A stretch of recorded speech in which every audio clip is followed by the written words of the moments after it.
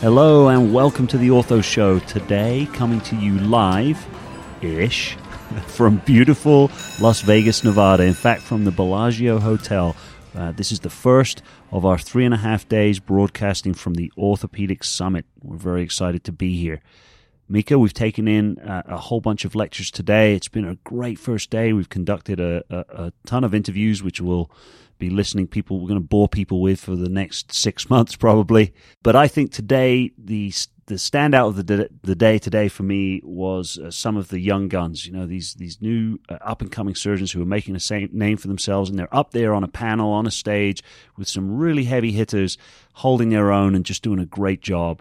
And I thought it would be fun to just bring a couple of the interviews that we conducted with some of the gunniest of the young guns. Who are we going to speak to now? We are going to speak to Dr. Matthew Hepinstall. We just grabbed him straight out of the lecture. He'd finished talking about hip arthroplasty and the use of robots. And without stealing any more of his thunder, here we go, Dr. Matthew Hepinstall. So my name is Matt Hepinstall. I'm a orthopedic hip and knee surgeon. I practice in New York City, currently at Lenox Hill Hospital. My practice, like many adult reconstruction practices, is devoted to hip and knee surgery. Particularly, I have an interest in some of the newer, both less invasive approaches, as well as enabling surgical technologies, including robotics. And so what I just spoke about was actually robotic surgery for hip replacement. Not everything new is good and not everything old is bad. So actually, I gave a talk earlier this morning about cemented hips and the value of continuing to use cement for femoral fixation. Oh, very good. So, Matt, when you started out, according to your talk anyway, you weren't using robots at all during your training. The reality is in 2003, there wasn't an FDA-approved robot for hip replacement in the United States. So, no, I was not. So at what point did you decide this technology is ready for you to take on? Yeah, so I started using the robot for surgery in 2012 and started with partial knee replacement, which had some more of a track record and evidence, having been first introduced in 2007 and growing gradually and incrementally from there. I started using the robot in 2013 for hip replacement, having grown confident in the accuracy and precision that I found for partial knee replacement and wanting to translate that over to my hip patients. Oh, hold on there. So that's interesting to me. So knee first, then over to hip. Why is knee considered the right place to start before it started coming into hip? Right. So, you know, when trying to disrupt a market, you're looking for opportunities, things that are not as good yet. And so partial knee replacement was seen as a niche procedure. It was something that was a great operation done well in the right patient.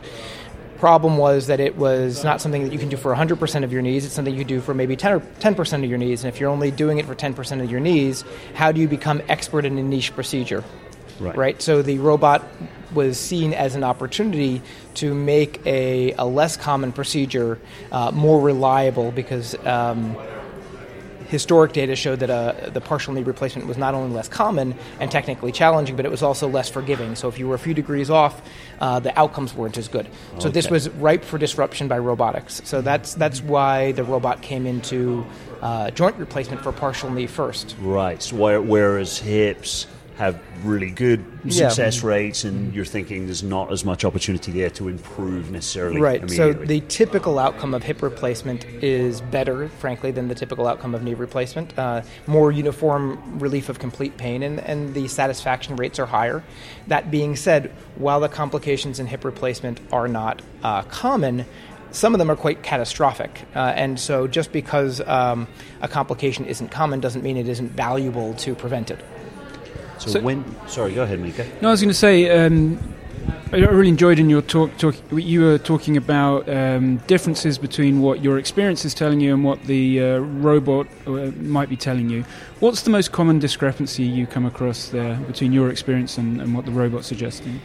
You know, the robot is giving you one more way of measuring sort of where you are in space. Yeah. And so it is some level of a discrepancy where the hip looks short or long to you, but it looks the other to the robot. You know, where the version looks one way to you, it looks a different way to the robot. The reality is we know historically that getting leg length and offset and getting component position on the socket in terms of inclination and anteversion, these are things that we get close to our targets, but it can be plus or minus 10 degrees, sometimes 15, 20, and it can be plus or minus a centimeter on leg length and offset issues.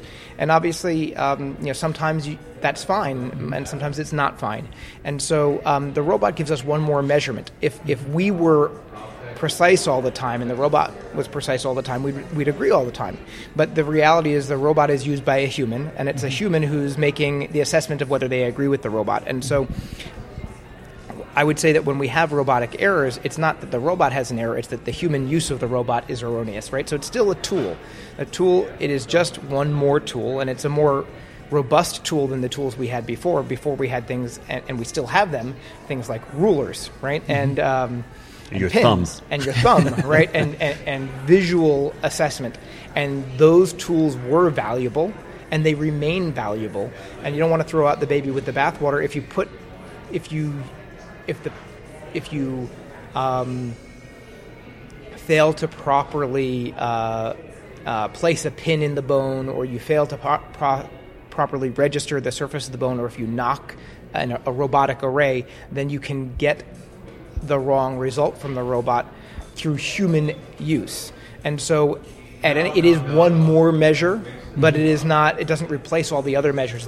It is a more reliable measure than any other measure, but you still have to find the one in the middle. Are we in training still making sure that those reliable, predictable, old school, let's say, tools are still getting trained enough? Because I think it's interesting that you were talking about when do I trust the robot. Occasionally the robot is disagreeing with me. That was your lecture was about. Clearly this is becoming more and more prevalent. It's going to become more and more common. With the younger surgeons, do they still have the tools available for that 1 out of every 10 surgeries that go sideways, and they can come back and freeform? I personally used to think this was a problem way before robots, just with cutting jigs. Yeah. When guys were good at eyeballing. Now we're moved all the way to robots. It's gone way beyond. Yeah, that is actually the when I'm asked this question, that's exactly the comeback that I tend to have, is that ultimately you worry, what happens when the robot goes down? Well, in some future, we'll probably have multiple robots, and the other robot comes in, just like, what happens if your jig, drops and hits the floor? Well, now we open up other jigs, right? So I do think if something is better, then it will become common enough that you'll have solutions to problems when they come up. But on the way, it's really important that those of us who embrace it and adopt new technology, whether it's robotics or anything else, don't fail in our educational responsibility to our trainees. They're not necessarily all going to go to a place where they have access to the technology.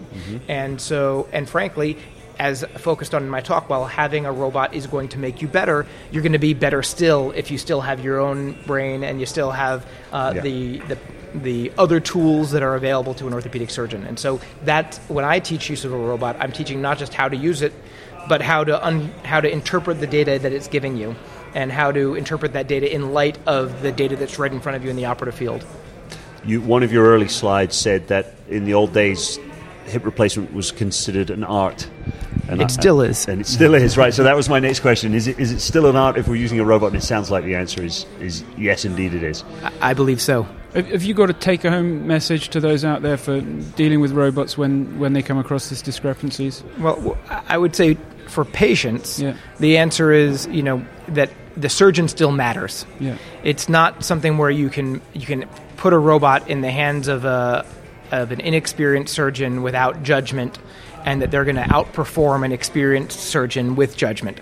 That being said, for a surgeon, you're going to be better with a robot than without one, as long as you continue to use and you don't ignore all the knowledge you had before robotics. Yeah, that was great. I enjoyed talking to Matt. Dr. Hepinstall, thank you so much for coming on the show. If you're listening to the podcast, you're the only one, but we appreciate you coming and chatting with us. And good stuff. So I managed to leave there and jump into the shoulder session and was listening to some panels there, and got lucky enough to catch up with our next featured speaker today, which is Dr. Rachel Frank. She's out of Denver, Colorado. So same deal, without stealing any of her thunder. The next voice you're going to hear is that of Dr. Rachel Frank and some of her insights from the day. I'm Dr. Rachel Frank. I'm an orthopedic surgeon and sports medicine specialist at the University of Colorado in Denver and Boulder. My understanding is that you are a first-time faculty member here.